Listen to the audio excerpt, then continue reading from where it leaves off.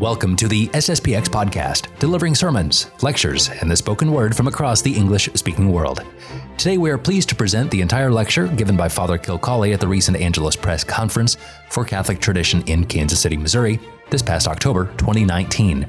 His talk is entitled, "The Dangers Lurking Online." As was made clear at the conference itself, this topic is intended for an adult audience since it deals with the problems of impurity found online. If you would like to hear more of the lectures from the recent Angelus Press Conference, you're welcome to sign up for more information at angeluspress.org/2019. All of the conferences will be made available very soon, and you can sign up for information and updates about the conference audio. And as always, you can find archives of all of our podcasts at sspxpodcast.com. You can find archives, how to subscribe, and how to support this podcast endeavor at sspxpodcast.com. With that said, here is the lecture from Father Kilcawley, "The Dangers Lurking Online," from the Angelus Press Conference for Catholic Tradition. Our next speaker, Father Sean Kilcawley, is the director of the Office of Family Life for the Diocese of Lincoln, Nebraska.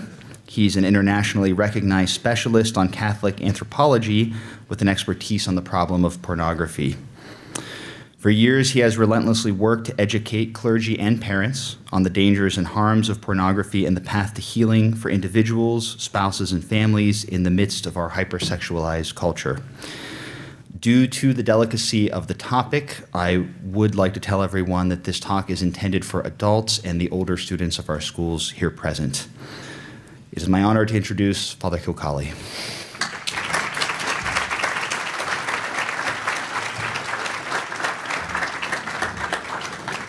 Thank you. I'm just going to begin with a prayer. In the name of the Father, and of the Son, and of the Holy Ghost. Amen.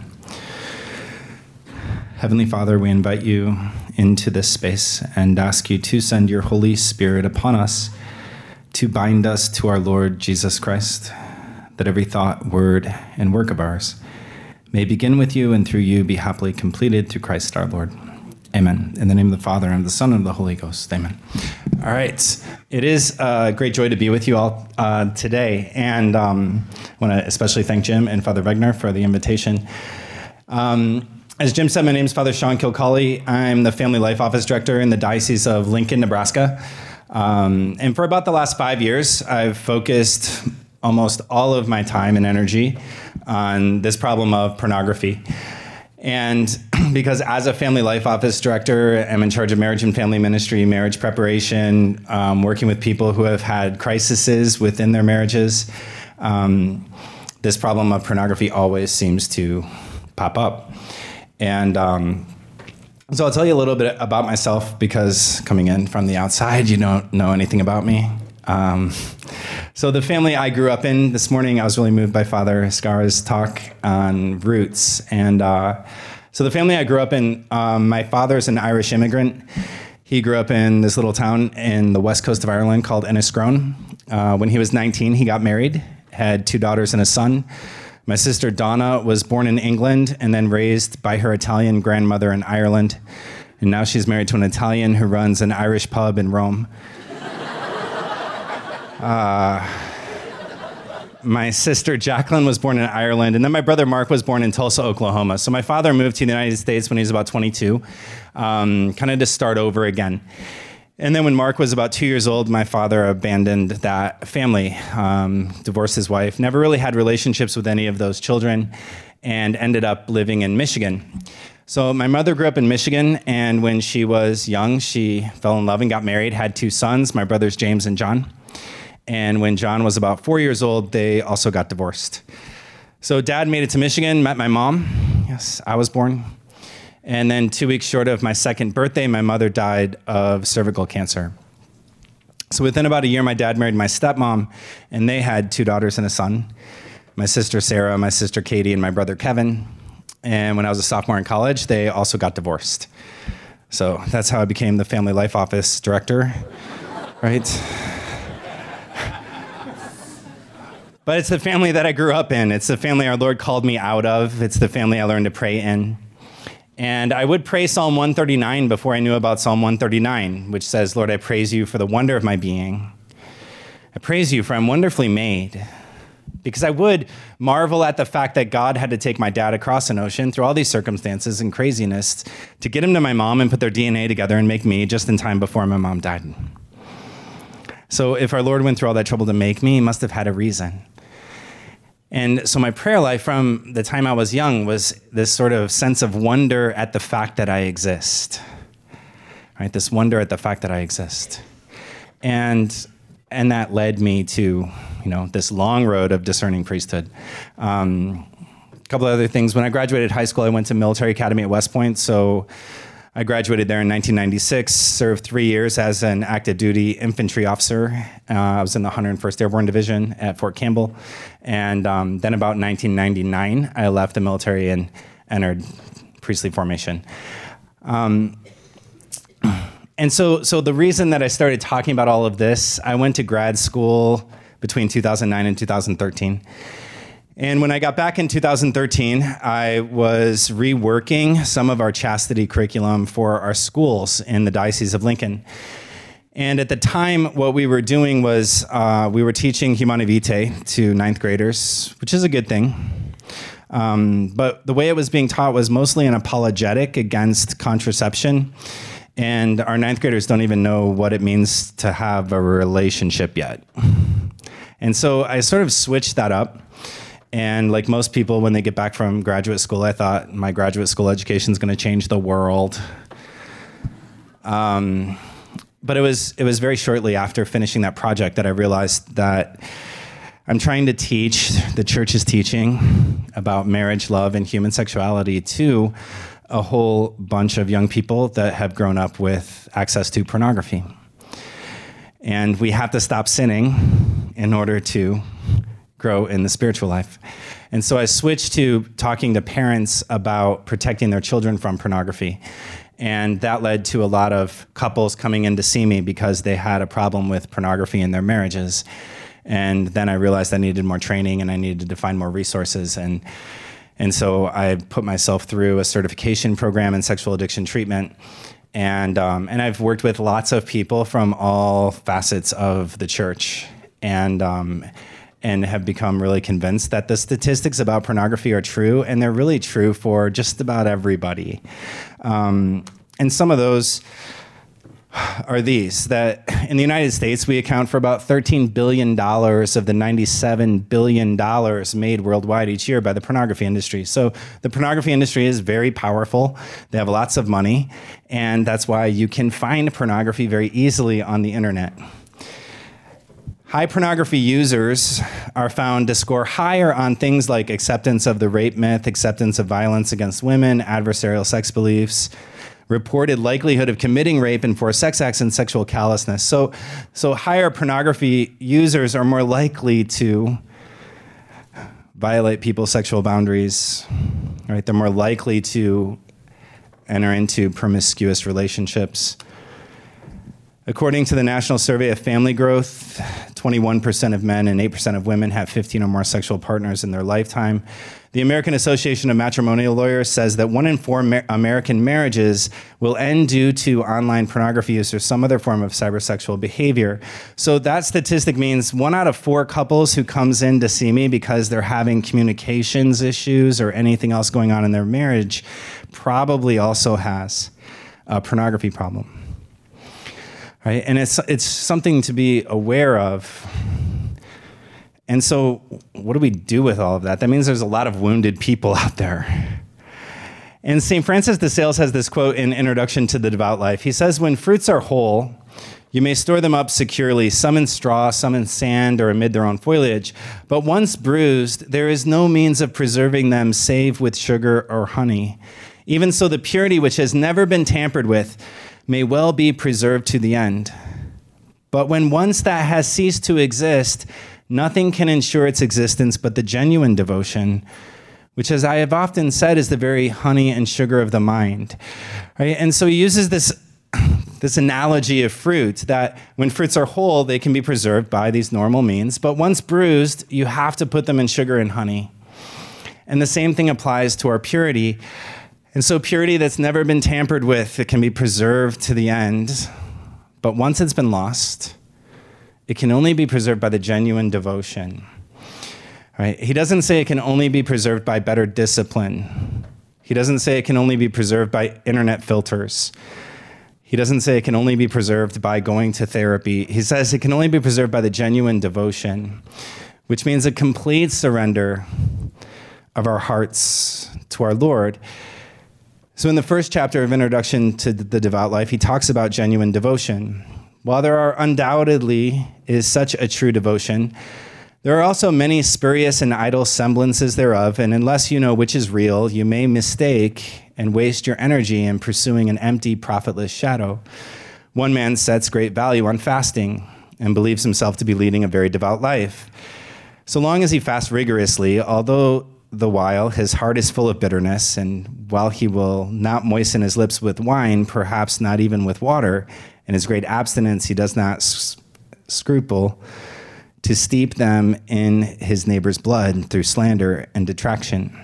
Another man reckons himself as devout because he repeats many prayers daily, although at the same time he does not refrain from all matter of angry, irritating, conceited, or insulting speeches among his family and neighbors. This man freely opens his purse in almsgiving, but closes his heart to all the gentle and forgiving feelings toward those who are opposed to him.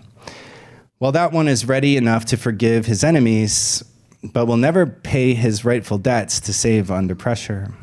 Meanwhile, all these people are conveniently called religious, but nonetheless, they are in no true sense really devout.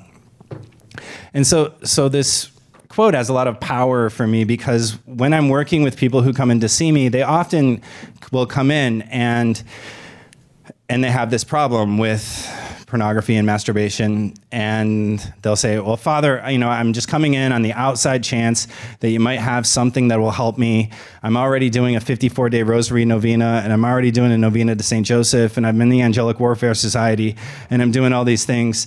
And do you have another novena? Like, there's not another novena, but they're surrendering your heart. No, they're surrendering your heart. And the path to freedom is about surrendering our heart. All the interventions I'm going to talk about are there to help us to surrender our heart. In fact, all true and living devotion presupposes the love of God. And indeed, it is neither more nor less than a very real love of God, though not always of the same kind. For that love while shining on the soul we call grace, which makes us acceptable to his divine majesty when it strengthens us to do his will. It is called charity. But when it attains its fullest perfection, in which it not only leads us to do well, but to act carefully, diligently, and promptly, then it is called devotion. Right? Then it is called devotion. And so this path to healing is going to be, it's about letting our Lord transform our lives. So all sexual sin is a distortion of love, right? It's all a distortion of love. And Pope Benedict XVI, as Joseph Ratzinger, wrote an article called Truth and Freedom, where he talks about the image of God. And when he talks about the image of God, he talks about an order of love. And so he says, the real God is by his very nature entirely being for, being from, and being with.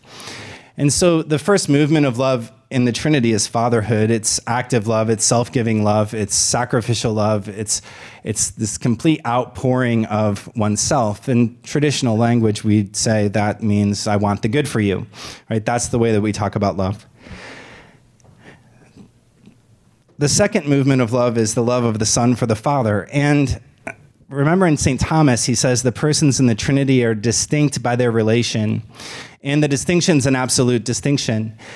And so the love of the Son for the Father, we have to have different words that we put on that to describe what that means. And the words I'm choosing were also from Pope Benedict: to entrust myself completely to this person who loves me. Right? If I know that somebody wants the good for me, then my response to that is going to be to entrust myself to them, to place my heart in their hands, to let them guide me in all things, to surrender myself to them, to be obedient to them. Right? And that's what it means to be a son or a daughter. And then the Holy Spirit is sort of the bond of love between them, or St. Augustine says the Holy Spirit is the love between the Father and the Son. And so again, the real God is by his very nature entirely being for, being from, and being with. He says man for his part is God's image, precisely insofar as the from, with, and for constitute the fundamental anthropological pattern. So there's a pattern of love in our lives that starts with being from another, being a son or a daughter. Then we learn to be with another in our sibling relationships and our friendships. One of those friendships eventually transforms into a marriage. And with the gift of children, a mother and a father become being for their children. And the pattern matters. So he goes on to say, whenever we attempt to free ourselves from the pattern, we're not on our way to divinity, but to dehumanization, to the destruction of being itself through the destruction of the truth. So how would I free myself from the pattern? Like if my ministry, my being for, is more important to me than my being from, my prayer life, I'm freeing myself from the pattern. If I care more about my productivity, my administrative skills, the things I do, than surrendering my life to our Lord, I'm freeing myself from the pattern. Right? If I find my identity in what I do, or in our current culture, if I find my identity in who I'm attracted to or who I'm aroused by my being with, instead of where I'm from, it's freeing myself from the pattern. And I bring this up because when people have addictions, we oftentimes think that the problem is that they don't know how to love others. But in my experience, the problem is they don't know how to entrust themselves to anyone. That they don't know how to be loved. And the people that I work with, their biggest struggle is they don't know how to be loved. They don't know how to allow God to love them. And even their experience of the sacramental life becomes an experience of, I need to do all these things, instead of something that's been moved by our Lord. And so when we talk about the problem of pornography, we can talk about causes and effects. So the effects of sexual sin prevents us from the vision of God. Jesus says, blessed are the pure of heart, for they shall see God, and he means it. Right? If somebody asks me, why do you spend your time talking about pornography? It's not because I like talking about pornography, but it's because I care a lot about whether or not people can see God. And the impure of heart cannot see God. And that is something that's real and it's concrete in our own lives. You know, there was a man who came in and saw me because he had some problems at work. And after a few questions, it came out that, yes, he in fact had a problem with pornography. And he had described this as, well, I don't really have any problems. I just have problems with people. I have trouble seeing things from other people's point of view. I don't really get other people's feelings. I'm kind of all about the mission. Sometimes I hurt people's feelings, but I don't really realize it. And I said, well, I don't know much, but I work with a lot of people who struggle with sexual sin. And one of the side effects of that is a lack of empathy, and you sort of don't see things from other people's point of view, and you become really selfish, and your emotional range goes from numb to frustrated all the time. And you might hurt people's feelings without really realizing it. Oh, really? Well, maybe I do that sometimes. And so I grabbed a book off my shelf called Treating Pornography Addiction that I give to a lot of people, and I gave him the name of a counselor, and he started seeing his priest for spiritual direction. And I said, let's do an experiment and get this out of your life and see what happens. So 2 months later, he comes in, Father, thank you so much for the name of that therapist. Things are going really well. My wife's starting to come in with me. Our marriage is getting better. But the weirdest thing is I was in the car with my son the other day, and he just kind of randomly looked over at me and said, I like the new dad. Could you imagine? I like the new dad. He looks down, what? Well, I like the old dad. I just really like the new dad. And so what happened, his affectivity came back online. He became more free to enter into his son's world. He became more free to love his son. And his son started to experience the love of God through the love of his earthly father. And blessed are the pure of heart, for they shall see God. And more of the effects of lust, or the daughters of lust, is given to us by St. Thomas. Blindness of mind, thoughtlessness, inconstancy, rashness, self-love, hatred of God, love of this world, abhorrence or despair of a future world. Right? And so those are all the effects. And the causes are really complicated in most cases. So in summary, we can derive the general cause from the cure. If the cure is the genuine devotion, then the cause can be a privation of love, or a resistance to love, or a negligence of love. And when we look at sexual addiction treatment models, there are lots of different causes that we can see. And if we're really interested in prevention and protecting our young people, that model can show us kind of the things that we need to do. Now, some people will ask this question: when did sin become an addiction? Why are we calling it addiction? And you can call it whatever you want to call it. One of my responses is, when did we stop talking about being a slave to sin? Or sometimes I might say, well, when did we become complacent about slavery to sin? If somebody's been stuck in a particular sin for 20 years, they're a slave to sin. And we cannot serve God and mammon. So sometimes people will say this, and these are really faithful people. They'll say something like, my husband is such a holy Catholic man who's addicted to porn. Okay, so you can't be a holy Catholic man and be addicted to porn. You can be a good man who's really trying and whose heart is in the right place, but you're just stuck because you're a slave to sin. But holiness involves being free. And so if somebody can't stop a behavior that's harming themselves and others, then he's a slave to that behavior.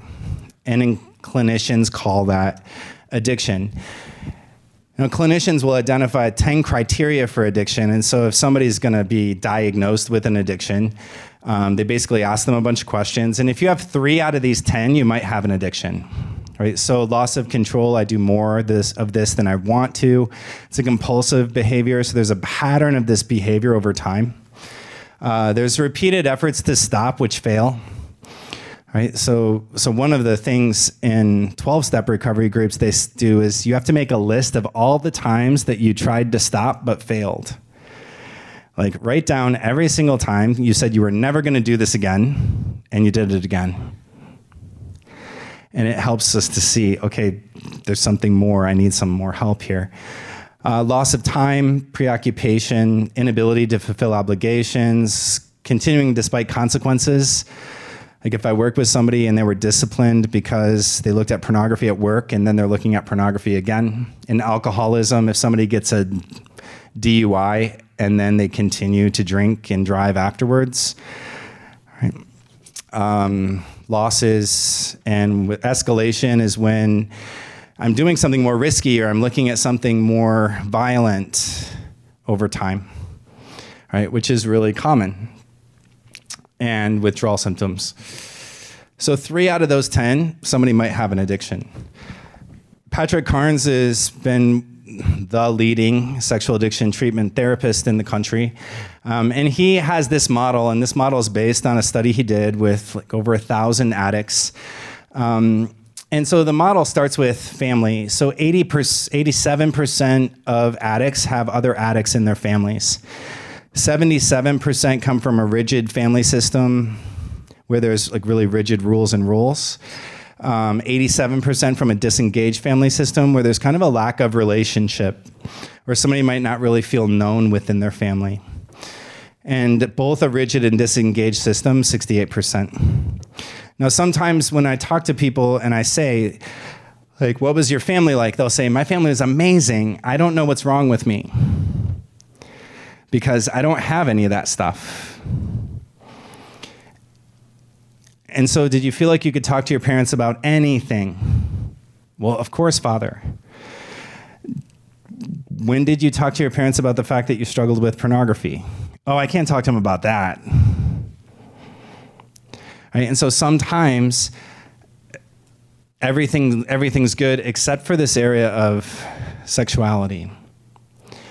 And there's just not an ability to go to get help in that area. Then there's this factor of abuse or early trauma. 97% of addicts have emotional abuse, 81% sexual abuse, and 72% physical abuse. And so a lot of times people will also say, well, I don't have any abuse in my history. But if the average age of exposure to pornography is between 8 and 11 years old currently, which it is, if an 11-year-old is exposed to pornography, and when I say that, I mean like hardcore pornography. I don't mean like lingerie ads or something like that. That's abuse. Right? And they're going to experience it as abuse because they're seeing something they're not ready for, and they don't know what to do with the information. Right? And so more and more and more, our young people are being exposed earlier and earlier.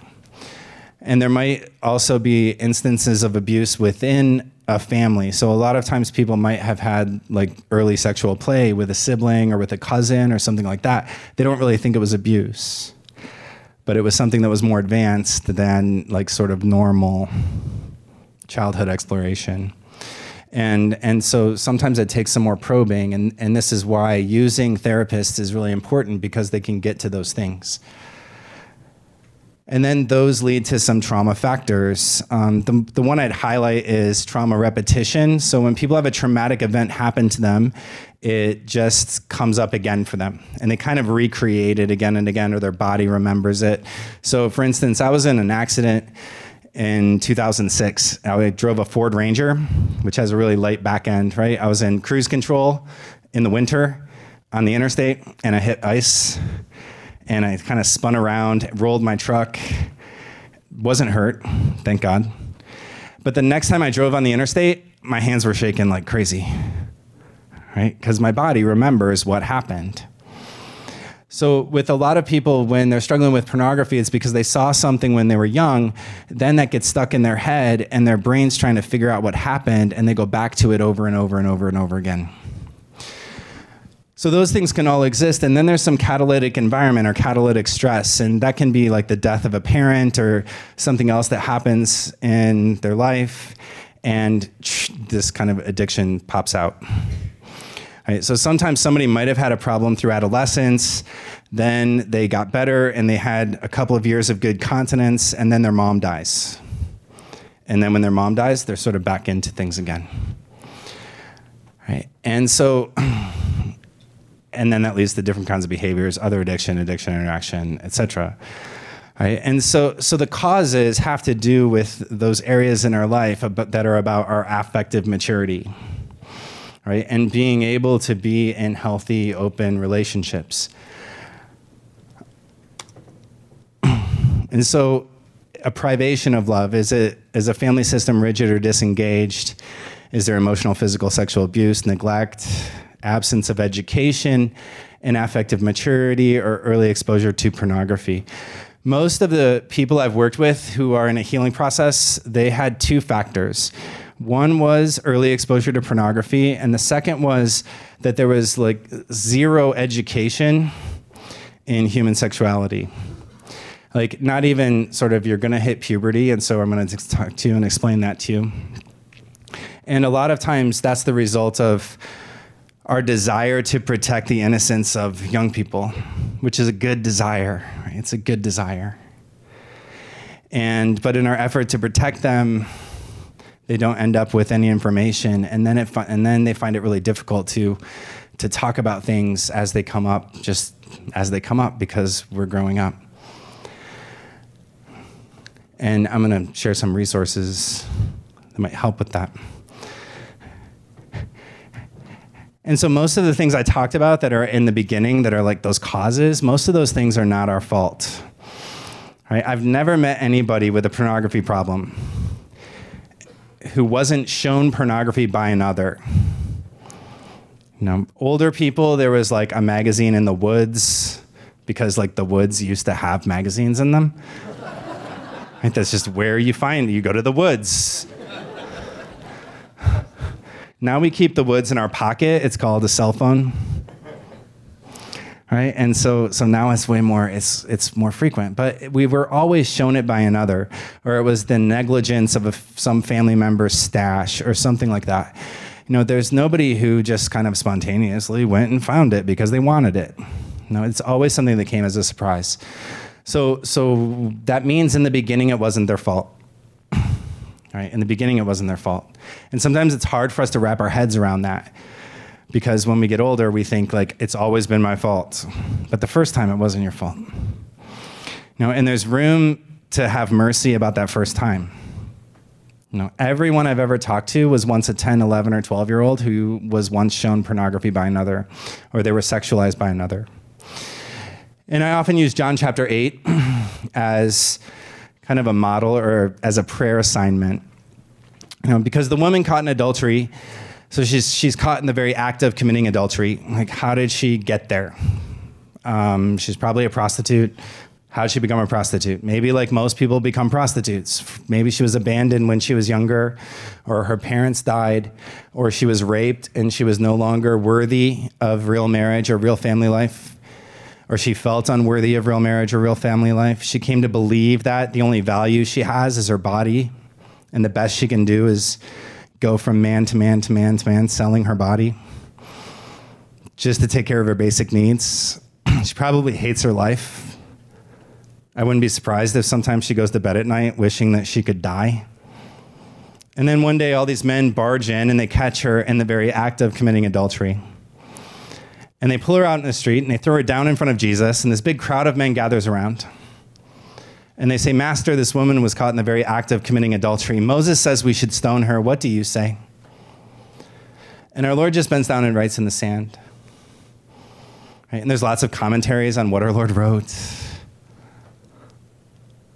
But as I pray through this myself, what I'd see is more that our Lord was placing himself within her gaze. Because if I was that woman, I'd be looking at the ground, completely exposed. This crowd's around her. They're all looking at her. They're all thinking the things about her that she already believes about herself. And so our Lord bends down to write in the ground to place himself within her gaze. And maybe they make eye contact for a second, and she looks away. And then our Lord stands up and he says, "Whoever among you has no sin can cast the first stone." And he returns to the ground. And he places himself back within her gaze. And this time I imagine her noticing how our Lord looks at her. That everybody else is looking at her body. They're confirming what she already believes about herself. But our Lord is looking into her eyes. And he's looking at her with love. And then I imagine the crowd noticing this. How does Jesus look at her like that? I keep looking at her body. I keep thinking about what she just got done doing. I want to kill her because she's an occasion of sin for me. But our Lord is looking into her with love. And Jesus also said, "Whoever looks at a woman with lust has already committed adultery with her in his heart." And they start dropping their stones. Until it's just Jesus and the woman. And then our Lord stands and looks at her and says, "Woman, has no one condemned you?" And she answers, "No one, sir." And the "no one, sir" includes herself. Right? The "no one, sir" includes herself. Somewhere in the midst of the look of love, she starts to see herself the way that our Lord sees her, instead of the way the crowd sees her. And then he can say to her, "Go and sin no more." And where does she go? She just goes after Jesus. And she goes to the Pharisee's house and washes her feet with her tears. And she's there at the crucifixion. She's the first to discover the empty tomb. She's transformed by love. She's transformed by love. And in the spiritual life, everyone who is stuck in some kind of sexual sin needs to be transformed by love, transformed by our Lord's love. And oftentimes going back to praying with that first exposure is a place that we find the beginning of healing. Right? It doesn't mean we don't have responsibilities, right? So I always say it wasn't your fault, but it's your responsibility. Right? And our responsibility means I have to do whatever it takes for me to be free. And so what can we do for people who are stuck in these kind of behaviors?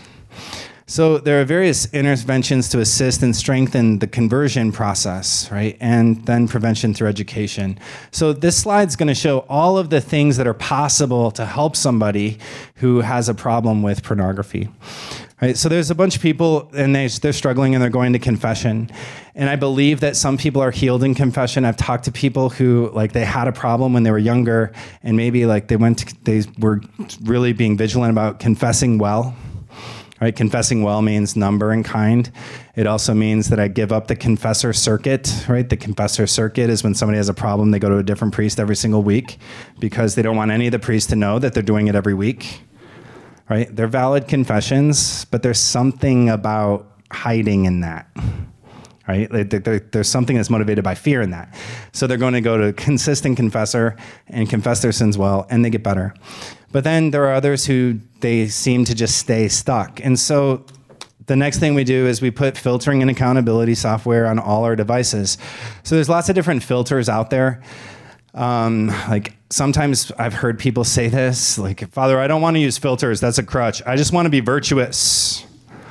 I'm like, is it more virtuous to have pornography but not watch it, or to not have pornography? Right? It's more virtuous to not have pornography. Like, you don't take an alcoholic and say, put a bottle of Jim Beam in your kitchen and just say no to it every day. Right? We don't say that. Right? But if we have cell phones that are unfiltered, we have a bottle of Jim Beam in our pocket every day. Right? So using filters just means I'm going to put doors. I also say I put doors in my stores. Right? When we were growing up, we had doors in our stores. We went to the video store and there was a door and it said, you must be 18 to enter. Right? Our kids today are growing up with no doors. They can be on Disney website, Amazon, wherever, and then they can be down this dark road, even though if they were in a public store, it would be illegal. So filtering and accountability. Say they have that, but they're still struggling. They're playing Beat the Filter all day. Right? Beat the Filter is the game you play where you're trying to get around the filter. Right? Like, I'm trying to protect everybody else in the school by figuring out how to get around the filter. You know, these are the things, the lies we tell ourselves. Entering into a spiritual direction relationship where I'm going to meet with a spiritual director regularly. I'm going to disclose my life to this person. I'm going to ask him to help me to grow in the genuine devotion, right? To help me to grow in my identity as an adopted son of the Father. But sometimes even there, like, if you're still struggling, because I used to think that was all there was, then I might go to a group. Right? There's different kinds of groups. I really recommend 12-step fellowships because somebody can go to a 12-step group and there's somebody in the room who used to have their problem that has been free for 20 years. Right? That's been free for 20 years. And chastity requires an apprenticeship. Right? It requires an apprenticeship, which means somebody's going to enter into our life. They're going to walk with us, and they're going to share with us what's worked for them, and they're going to help us to move that forward. Right? That's all that happens at a 12-step group. Then there's individual therapy and finding a therapist who has a lot of training in dealing with sexual addiction or compulsive sexual behaviors. There are therapists out there who have had thousands of clients, and you can be sure that if you go in, they've seen somebody else with your problem and they know the path forward. Right? I've had a lot of very good success referring people to therapists who are trained in sexual addiction treatment. And those therapists, even when they're not Catholic, they're really good at helping people to live a congruent life and an integral life according to our own standards for what that looks like from a moral perspective. Those therapists sometimes run therapy groups. There's intensive outpatient therapy, which is where somebody might go to therapy 3 days a week. There's intensives, which are weekend experiences. So there's one here in Kansas City that's Catholic-based called the My House Workshop for Men. And it's like a Thursday, a Friday, a Saturday. I'm on the team with 3 other therapists. And guys come in, and it really is helpful to get them started in their recovery process. Or it can be helpful if somebody's stuck and they really go through their whole life and start to understand better, like, where these behaviors kind of were born in their life. And then inpatient treatment, right? And so as we're walking with somebody, or if somebody's struggling, I always sort of, as their spiritual director, I just start bumping them down this funnel until we find the thing that's going to be helpful for them. Right? And I've had people say things to me like, well, Father, if I need to go to a 12-step group or if I need to go to a counselor, there must be something wrong with my faith. Right? There's nothing wrong with your faith. If somebody has trauma and they were abused when they were younger, they need a trauma expert. If somebody has like problems regulating their emotions, like they can't tolerate emotions like grief or anger or sadness, they need somebody to help them with that. And counselors are just people who are smart about those things, right? And they can be really helpful. And there's a huge movement of humility in our hearts when we admit that we need something like that. Kind of the big three things are spiritual direction, counseling, and some kind of a group. So I want to kind of share with you, this was the fruit of one of my meditations on my retreat this year was, I was praying through the Beatitudes, and and as I was praying through the Beatitudes, I was like, wow, I hunger and thirst for righteousness better than anyone. But I'm not very poor in spirit. And guess what? If I hunger and thirst for righteousness, but I'm not poor in spirit, I become self-righteous. And so when we talk about 12 steps, there's an order to the 12 steps. You have to do them in order. And I thought to myself, well, what if you have to do the Beatitudes in order? And they correspond. Right? So blessed are the poor in spirit. The first step in a 12-step group is we admitted we were powerless over lust and our lives had become unmanageable. Right? I admit my poverty. I admit that I have to be completely dependent on God, that I cannot do this by myself, that the only path forward is the genuine devotion. Blessed are those who mourn. Once I admit that, I have to mourn. I have to grieve things like I can't do this on my own. And I have an attachment to doing everything on my own. So I have to grieve the fact that I can't do this on my own. I have to grieve the loss of whatever behavior I'm giving up. Right? I gave up drinking 6 months ago. And like at lunch today, I was mourning. Because there was wine at lunch. And then, like there's some grief in that. It's not like it's the end of the world. I was just like, oh, it would be really nice to have a glass of wine. Right? So there is mourning involved when we recognize our powerlessness. Blessed are the meek, for they shall inherit the earth. So I'm going to humble myself and allow somebody to guide me. And in the 12 steps, I believe that a power greater than me can restore me to sanity, and I make a decision to turn my will and my life over to the care of God as I understand him. Some people don't like that language, but just it's up to everybody. The way you understand God is the way you understand God. You know, the way I understand God is that God became man in the person of Jesus Christ and established a church. Somebody else in the group might believe something else. My strategy is to send enough Catholics to 12-step groups that they all become Catholic. Right?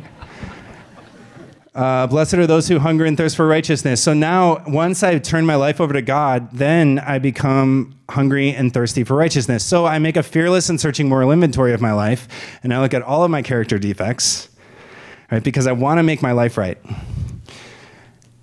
I admit to God, to myself, and to another human being the exact nature of those wrongs, and a lot of people do that in a general confession. I'm entirely ready to have God remove all these defects of character, and I humbly ask him to remove those shortcomings. Blessed are the merciful, for they shall receive mercy, because in that process, I'm receiving mercy. Then comes blessed are the pure of heart, for they shall see God. Right? Then comes blessed are the pure of heart, for they shall see God. And oftentimes we're seeking purity of heart without being poor in spirit. And so we lack the genuine devotion. Then blessed are the peacemakers, for they shall be called children of God. I make a list of all the people I've harmed, and I'm willing to make amends to them all. And then I make direct amends to all those people wherever possible, except when to do so would injure them or others. I become a peacemaker. And when I'm being a peacemaker, I might be persecuted for the sake of righteousness because people don't like the fact that I'm going to make amends and they have an opportunity to tell me how bad I've hurt them. Right? And then the rest is just living the Christian life. I continue to take that personal inventory, and when I'm wrong, I promptly admit it. I seek through prayer and meditation to improve my conscious contact with God as I understand him. And then as I've had a spiritual awakening, I become an evangelizer of others, and I carry the message forward. So my point is that like 12-step recovery works. And when I send somebody to a 12-step group, they get better. And if there's any like anxiety, well, that's not Christian or something like that, it follows like the order of the Beatitudes. There's just not like a Beatitudes group. Maybe we should make a Beatitudes group. Then people would know we're talking about addictions. Keep going to the anonymous one, right? So there's an order, right? There's an order. There's an order to the spiritual life. There's an order to the recovery process. And it's okay to engage in that, right? It's okay to engage in that. I'm almost out of time. So this is a spiritual plan. I call it a complete spiritual plan. This is just another tool, and this is something parents can do with their children if they find out their children are struggling. It's something that priests can do with their directees if they're struggling. And I would think of it as, this is a spiritual plan of life that's really specific about near occasions of sin. So it basically works like you put 3 circles on a piece of paper. In the center circle, you put all the behaviors you need to stop doing. So I'm going to stop pornography, masturbation, cruising on social media for pictures, strip, whatever it is. And then in the yellow circle, I put all the things that I need to have in place so I don't end up in the center. So that's like my near occasions of sin circle. So there I'm going to put things like, if I'm on social media for more than 20 minutes, I'm probably going to zone out. So I can't do that. Having an accidental exposure without checking it in. So for people who have struggled with addiction, because they're bruised fruit, if they see something like small in a movie, it might start preoccupation in their head. And they have to have somebody in their life that they can call and say, I saw something and now I'm thinking about it. I just need to talk about it. And it dissipates that, right? It dissipates that.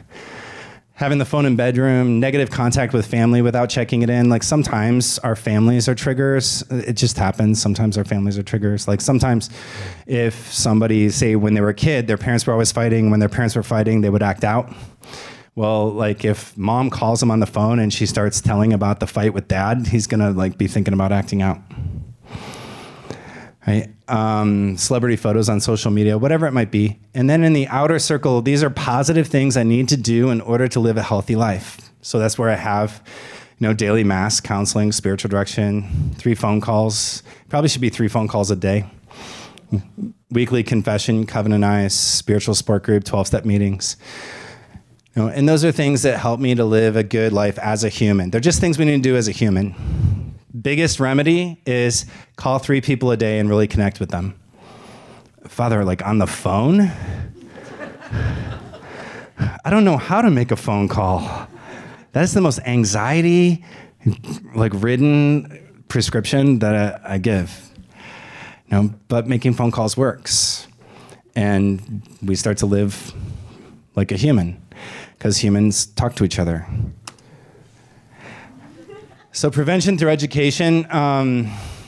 So one of the questions is always going to be what's age appropriate in today's world, right? If it's true that the average age of exposure is between 8 and 11, what's age appropriate?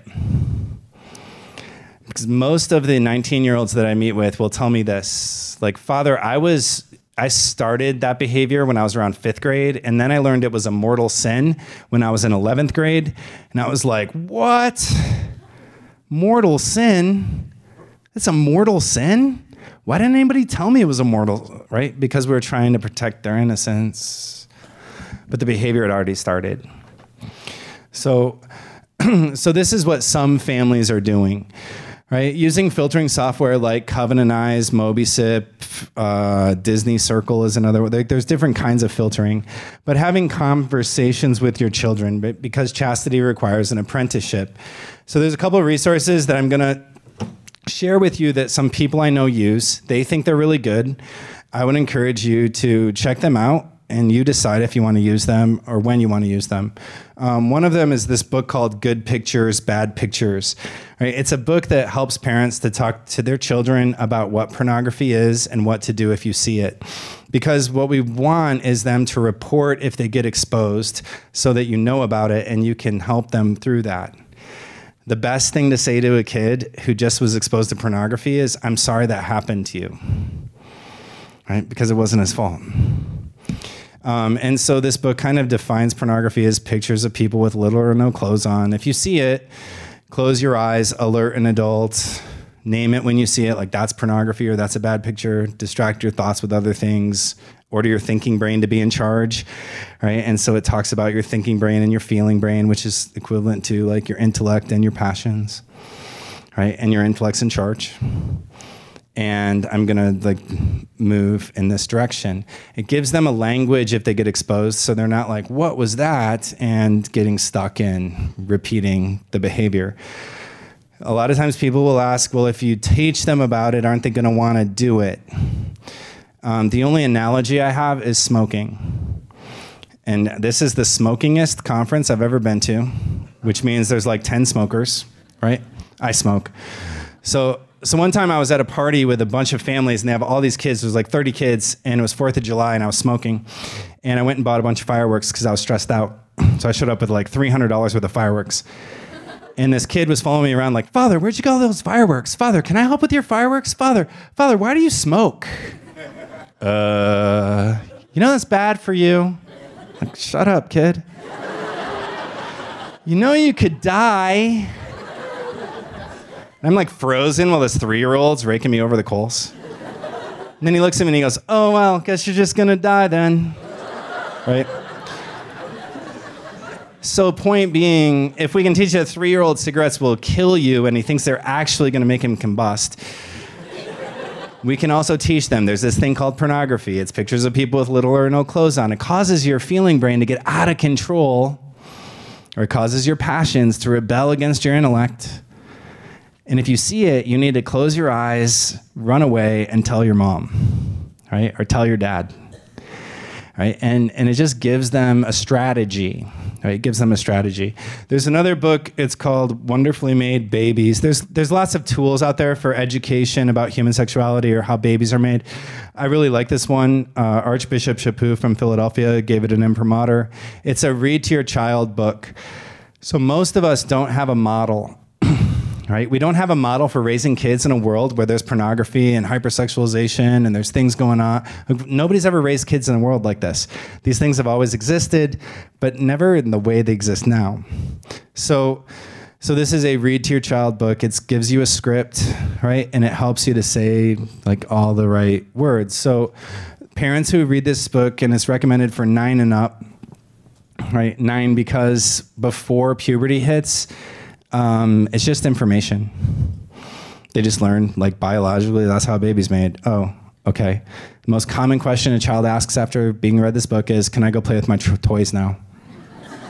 It's the most common question. And when they ask more detailed questions, they're never the ones you're afraid of. My friend's wife read it to his daughter. His daughter's walking around like, Dad, do you know I have millions of eggs? I have millions of eggs inside of me. She just learned like how a baby's made. I have millions of eggs. Right? That's what she's fascinated about. So we don't have to be afraid of those things, right? And having continuing conversations because chastity requires an apprenticeship, right? And there's some different models for that. My friend says it's a race between parents, peers, and the internet. And whoever talks first is trustworthy. So if the first thing a child learns is from the neighbor kid, then the neighbor kid's the one they're going to ask all their questions to. Right? If the first one who talks is mom and dad, they're always going to go back to mom and dad. Now, my friends are experimenters. They're like pioneers, but their daughters just got into high school. And now that they're in high school, they're figuring out that there's some pleasure component involved in their sexual maturity. And the first person they went to was mom. That's perfect. Right? That's perfect. Because they don't want them to go to the internet or to go to other people. Right? And so those are some kind of tools. Like, what if my kid's already older and they're too old for those books? This is kind of a script that I give to parents. Is the first thing is to have an amnesty day. When I was a West Point cadet, we had amnesty day. It was like a general came, and if you had punishment, all your punishment was taken away. So amnesty day means we're going to talk about whatever you tell me in this 1-hour conversation is you're not going to get punished. I just want to know what's going on in your life. And then you might ask, like, when was the first time you saw pornography? Well, I've never seen pornography. Well, Father gave that talk, and he said the average age was like between 8 and 11. How'd you avoid it? Like, how'd you stay away from it all this time? And maybe they have a really great explanation, and if they do, I want to know. Like my friend said that to his son, and then his son said, well, I've seen it. And they found out it was 2 years earlier. And now they have continual conversations as they're working forward. And when he said that, he said, I'm sorry. I should have done a better job filtering the internet. I'm going to do better.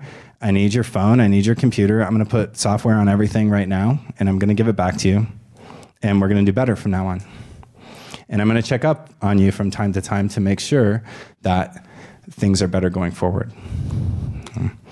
But there is hope. There's hope for things to get better. There's a family that they give a talk for me, and when I met them, she came in and wanted permission to never touch her husband ever again. They'd been married 27 years, and when I asked her about what was wrong, she said pornography. And then I started to learn more about her life, and she had lots of other stuff in her life. There was trauma in her history. There was all kinds of stuff that she'd never really gotten help for. And I was like, let's just put your marriage on a shelf and just focus on your own healing right now. Because healing happens according to that order. It happens like daughter, then marriage, then motherhood, son, then marriage, then fatherhood. And so we start working on that. As she gets focused on her own healing process, guess what? She stopped being mean to her husband. And then her husband was like, wait, I have more space in my life. And then he started being nice to her. And he came in and got help. And they kind of naturally fell back in love with each other. And in that healing process, there was a lot of mutual disclosure. They learned things about each other's lives that they had never known. And now they're working on healing all of their kids because they really hated each other for a long time. They looked good. They have 8 kids. Their oldest daughter's a nun. They're very prominent in their faith community. And now they're really in love. Their daughter had never seen her mom and dad sit together at Mass in her lifetime. She was 7. So mom and dad started sitting together at Mass, and then daughter gets mad because dad's in her spot. So she's throwing tantrums. 2 weeks later, she walks in, she's like, Mom and Dad have to sit by each other. Puts mom and dad together, crawls up in between them, grabs mom's hand, puts it on dad's hand, pats their hand. Big smile on her face. Everything's good. And she gets to grow up with 2 parents who love each other. And I'm like, I just did 8 marriage preps. All right? Because the most important marriage prep is what you get in your family. Right? It's what you get in your family. And so I am out of time. I was going to tell one more story, but I'm out of time. It's been a real joy to be with you all. And it is the biggest joy in my life is it's not talking about all the dark stuff. It's talking about those good things, right? And facilitating those good things in our own lives, in our own communities, and I just encourage you to continue having conversations with each other, getting advice, and thinking about what can you do, right, to help your kids grow up in a safer place, but also to be a support to anybody who's struggling. The person next to you might be struggling. In the name of the Father, and the Son, and the Holy Spirit, amen. Lord Jesus, we ask your blessing upon all of these, your sons and daughters, and I ask you to bring healing to just any memories or any experiences that may have come to mind today. Help us to entrust our hearts to you completely, to live the genuine devotion. May Almighty God bless you, the Father, the Son, and the Holy Spirit. Amen. Thank you very much. Thank you for listening to this special episode of the SSPX podcast. For more information about the Angelus Press Conference for Catholic Tradition, you can visit angeluspress.org/2019 and be notified when all of the conference audio will be available for download. For more information, visit sspxpodcast.com or visit the U.S. District website at sspx.org. Until next time, thank you for listening, and God bless you.